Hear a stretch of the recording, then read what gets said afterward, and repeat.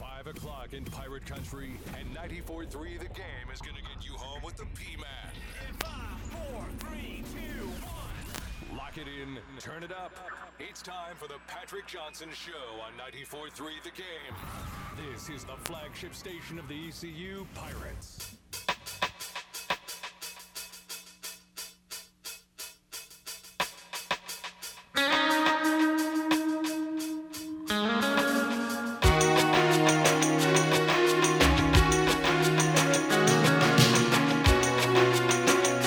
Into the Patrick Johnson Show. Philip the Ref Pilkington and B-Baby Ben Byram filling in for the P-Man. We also have intern Abby and intern Noah in the house. Ben, I like the little Don Henley you got going there. As you know, I'm a huge Eagles fan, even though this is a just Don Henley song. Yeah, I didn't realize that it's been the whole, we're this far in the summer, I haven't played the song yet. I know, man. Boys usually Patrick requires it once a week. So hey, man, I love it. Don Henley and I even share a birthday, so I even like him. There you go, yeah. You got some ties to him. Yeah. A couple weeks, 11 days away from that. Oh, okay. All right. Is that a little hint for me? A little hint? Yeah, I guess so. Yeah. It is, yeah. But welcome in, everybody, to the Patrick Johnson Show. Big weekend of sports, and a big week coming up as the Open Championship is right around the corner. That'll lead us right in to the All-Star break. Obviously, we didn't have anything as funny as last week's hot dog eating contest, but some big things did happen, and most notably here in Pirate Country, we'll actually go with the two most notably. One thing that hasn't happened yet, but we found out will happen, is we want to give a special shout-out to Scott Scooter Rogers, that he will be one of the PA announcers in Williamsport, Pennsylvania for this year's Little League World Series. I know he's been doing a PA for a long time over at Elm Street Park, and this is something he has wanted to do for a long time. So congratulations, Scooter. We're really happy for you. I've always wanted to go to Williamsport. That sounds like a really fun time just to go up there, and the fact that he is going to get to PA announce it. However, unfortunately, they're an international team, so good luck to them on doing some of these names. I know I've done some PA announcing and have definitely botched some names over the years, so you're going to throw in these. Were you the one that said Ghost Runner? No, I did not say Ghost Runner. Casey? No, it wasn't Casey either. It was somebody else. Okay. But no, they did make he called Joey Fatante, one of our catchers, Joey Fatoni. Though that was Casey's. Joey Fatoni sounds better. That was his big screw up that Casey did on. So now we're calling Casey out here on air, but we like to give our hard time to our former intern Casey Rainieri. So the other big thing that happened this weekend, USA baseball, the collegiate national team, had their first two games, and they played Japan on Friday, and then on Saturday they took on Italy. And Pirate third baseman, infielder, I guess, really, because he's played third. He's played short. I was going to say I should have said third. It's mostly AMAC, but he has played third in his time here. Also played some second base as well, but and a pitcher. He got to pitch It was not the ninth inning. It was the final inning, though. Maybe we run ruled them here because, if my math is correct, they only played 7 innings. I thought it was in extra innings. They only played 7 innings. No. They won 9-0. But anyways, Agnos got his time on the bump, came out there through an inning, 14 innings pitched. He did face 4 batters, letting up 1 base hit, but he struck out 1. That run did not score. No base on balls there. So 1 strikeout. Once again, 4 batters faced. So congratulations on Agnos getting his first shine in those beautiful red, white, and blue colors on the bump there for Team USA. They're actually playing right now. They unfortunately have to pay for the subscription to the Netherlands Dutch website. Whatever they call baseball over there. Darren told us, but I don't know. It was something silly. And maybe you can get the subscription for free, but when you go on the website, it's all in Dutch. So it's really hard to navigate. So from what I understand, based on what USA, the collegiate national team Twitter posted earlier today, you have to log in and create an account, and then you get it for free. But if you can filter through all the Dutch there and get through that, then you're set to go.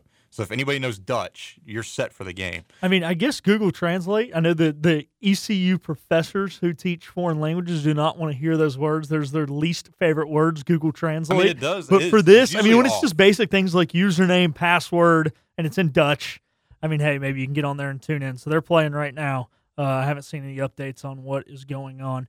But other big news that kind of struck this week, reported by, I believe you said it was CBS Sports, right? Dennis Dodd from CBS Sports. Dennis Dodd from CBS Sports reported that ACC teams would have to pay $500 million to get out. There's a lot of ACC teams reportedly wanting to go to the SEC. Don't remember everyone off the top of my head. Clemson, Florida State, Carolina were a few of those. Yep. Miami, yeah. So did a little research. Couldn't find any real new articles on what SEC teams make each year from the conference, but there was a USA article posted back in 2020 that said in the year 2019, the SEC members made $45.3 million off TV deals. So what that tells me is that it would take them like 12 years almost to pay off that $500 million. Now, obviously, they've got some money. The SEC would maybe help them out, but that is a lot of money to try and pay out to leave a conference. Now, also, they would have to pay the SEC. They would have to pay the entry fee. Don't know exactly what that is, but that's something we've seen with, just teams here and believe in the American and coming into those teams having to pay the entry fees as well as the exit fees. Now, if these conferences do kind of what I think they might do and break off from the NCAA, they may make some more money. They won't be getting as much money withheld from them by, the corrupt NCAA. And, this is something that maybe they would be able to afford to pay out. But $500 million is a lot.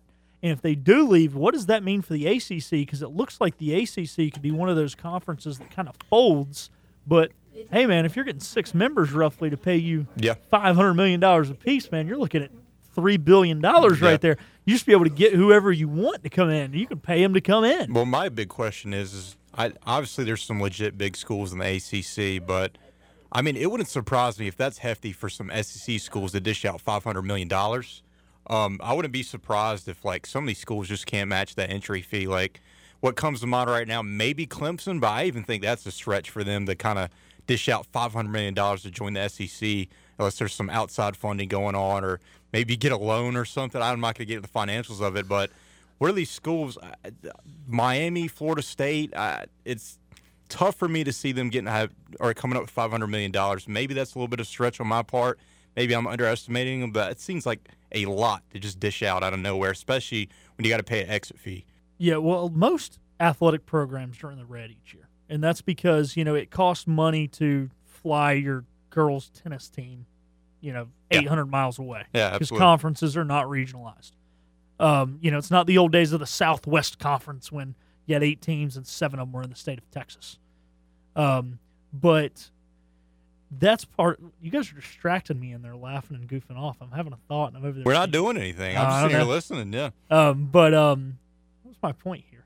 Yeah, but anyway, so sorry. So the point is, a lot of athletic programs are in the red every year. So I don't know how they're going to have this money. But my guess is if any 2 ACC schools had the funding to do some such thing, I would put Carolina first because Jordan would maybe be into throwing some money that way. Absolutely. Is that allowed, though? I don't know. I don't know. That's where it gets kind of maybe we need to get somebody in later in the week who can kind of clarify that kind of deal, but it's a whole lot of navigating ins and outs. I mean, I guess if they want to donor, if they're donors, they can donor how much ever money they want, but I don't know. Yeah, and people laugh when I said loans. It does not surprise me if they have to get a loan from it's not out of the realm of possibility. It's happened before. People have done it, especially these bigger schools that meet these fees. I mean, it's not as silly as you think. Yeah, they could use their stadium as collateral as a loan.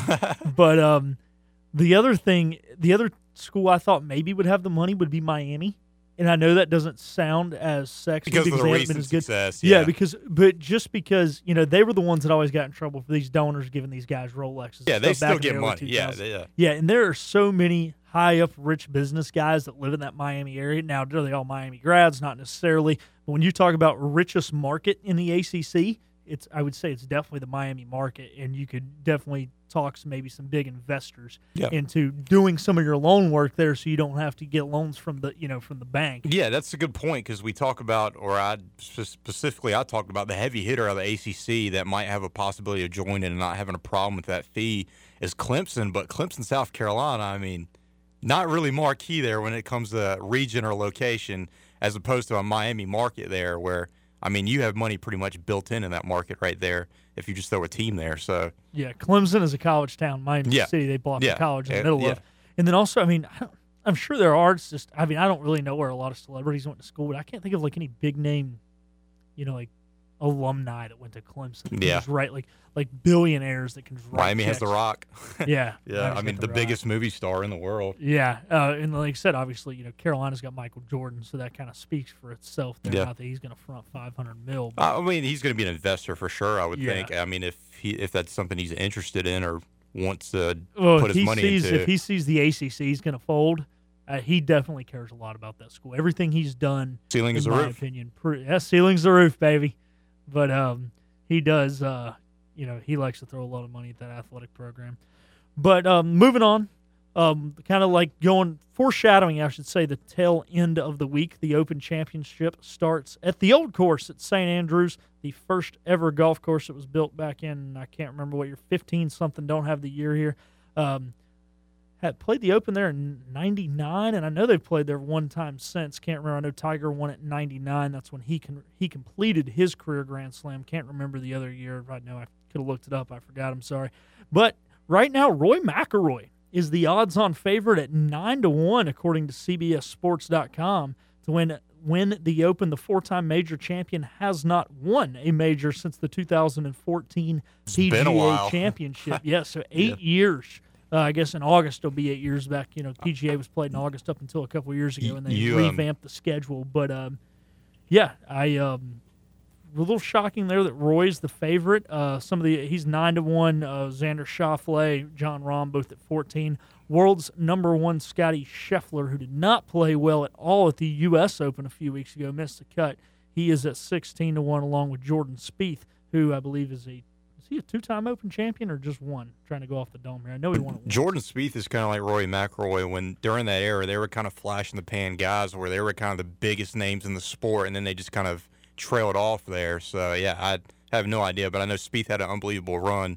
It's very well possible I could see 2 Open championships for him. I want to say Mighty only won one here. I guess I could be. Either way, I don't think it's that Yeah. important. Yeah. But so some guys that were, I wouldn't say has-beens, but guys like you said that burst on the scene, looks like they're going to be the future. I mean, they still are big names in golf currently. They finish near the top every once in a while in some pretty big but events. I mean, you thought these yeah. were going to be the guys contending for majors. They were going to take the reins time. from Tiger and keep it going. I mean, they even gave Rory like Tiger's video game for for a little bit. Yeah, 2015 was the only year that Spieth won the Open. So he is a 3-time major. 2017 he won his 2 other majors: the Masters in 2015, the U.S. Open in 2015 as well.